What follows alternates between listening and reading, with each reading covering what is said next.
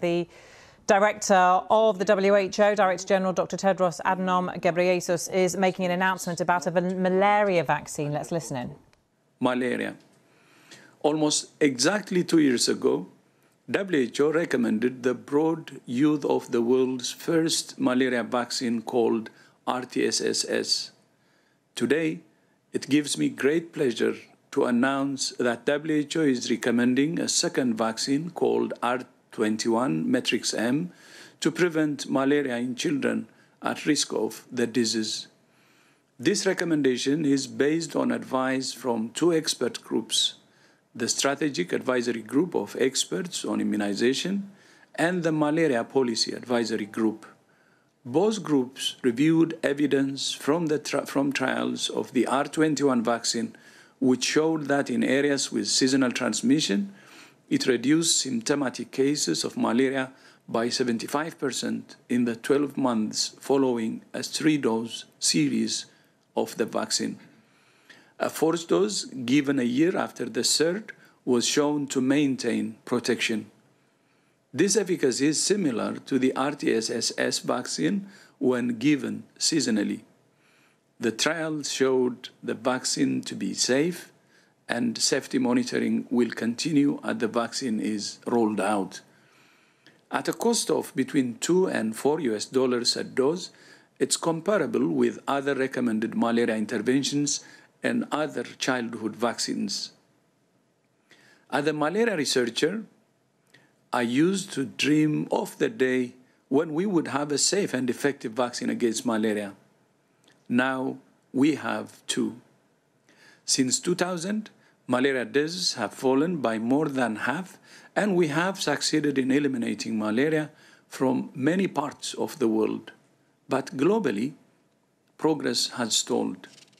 Nearly half the world's population remains at risk of malaria. In 2021, there were an estimated 247 million cases of malaria and 619,000 deaths. 95% of cases and deaths are in Africa, and most deaths are in children under 5. Demand for the RTSS vaccine far exceeds supply. So the R21 vaccine is a vital additional tool to protect more children faster and to bring us closer to our vision of a malaria-free world. WHO is now reviewing the vaccine for pre-qualification, which is WHO stamp of approval, and will enable Gavi and UNICEF to buy the vaccine from the manufacturers. At least 28 countries in Africa plan to introduce a WHO-recommended malaria vaccine as part of their national immunization programs.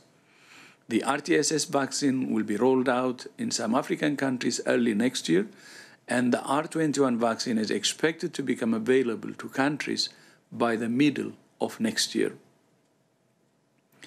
R21 was not the only vaccine that SAGE reviewed at its meeting last week. It also recommended a new vaccine against dengue called Qdenga for children aged 6 to 16 years living in areas where dengue is a significant public health problem. SAGE also recommended a new vaccine against meningitis, called MN5CV, or the pentavalent, which has been shown to protect against 5 subgroups of the bacteria that cause the disease. And it recommended that for most COVID vaccines, a single dose is sufficient for primary immunization, given most people have had at least one prior infection. In addition, SAGE issued advice on the use of vaccines to prevent antimicrobial resistance, as well as for polio, cholera, mumps, and smallpox. To say more, I'm delighted to welcome the chair of SAGE, Dr. Hanna Noyenk, the chief physician at the Department of Health Security at the Finnish Institute for Health and Welfare. Hanna, thank you for your leadership at this exciting time for vaccines and the fight against malaria. And in your own language, Kitos, and over to you. Thank you, DG Tedros. I'm very happy to be here today That was the Director General of the WHO confirming that a second vaccine for malaria has now been approved for children. Our medical editor, Fergus Walsh, is with me to take us through all of that. Fergus, welcome to you. So this is huge news, very significant for the many, many millions of people who are impacted by malaria. Take us through what he had to say. So what's significant here is, as he said, we now have 2 malaria vaccines, both of which have taken around 30 years to develop. The one we have now, R21, was developed by the Jenner Institute in Oxford, the same institute that gave us the Oxford AstraZeneca COVID vaccine. They did all that in the space of 10 months, but this one has taken decades to come to fruition. And it's been based now on a major trial in 4 African countries involving nearly 5,000 children.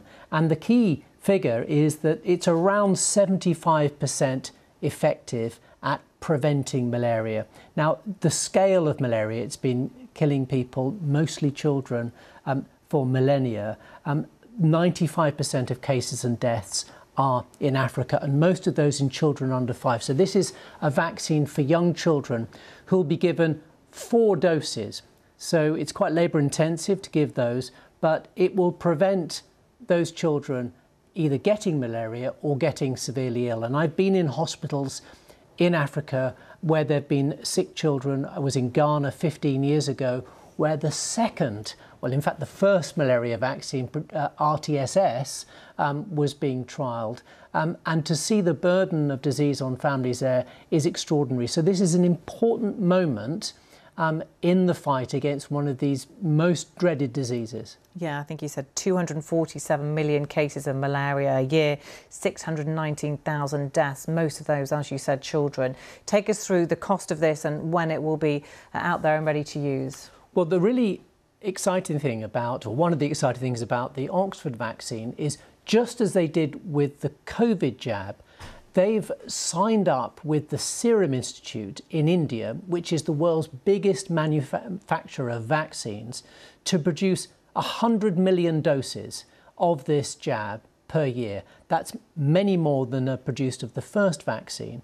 And they believe that that can be rolled out from next year. And so it's one thing having an effective vaccine, it's another thing to actually use it. So I would expect ultimately, and certainly the Oxford team will hope that they can get this jab in arms very quickly and very dramatically have an impact on cases and deaths. Yeah, because obviously the death's hugely significant on the healthcare systems very often that don't have the support necessary for those people who have it.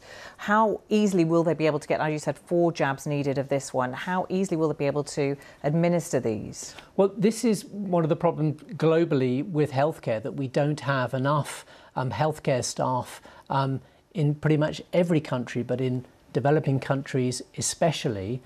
So it needs to come with support, it needs to come with global support. And although globally deaths from malaria fell back a lot since 2000, there was a blip during COVID, and it will take international cooperation and support from different partners to ensure that both of these jabs get fully utilised. OK, Fergus, thank you very much.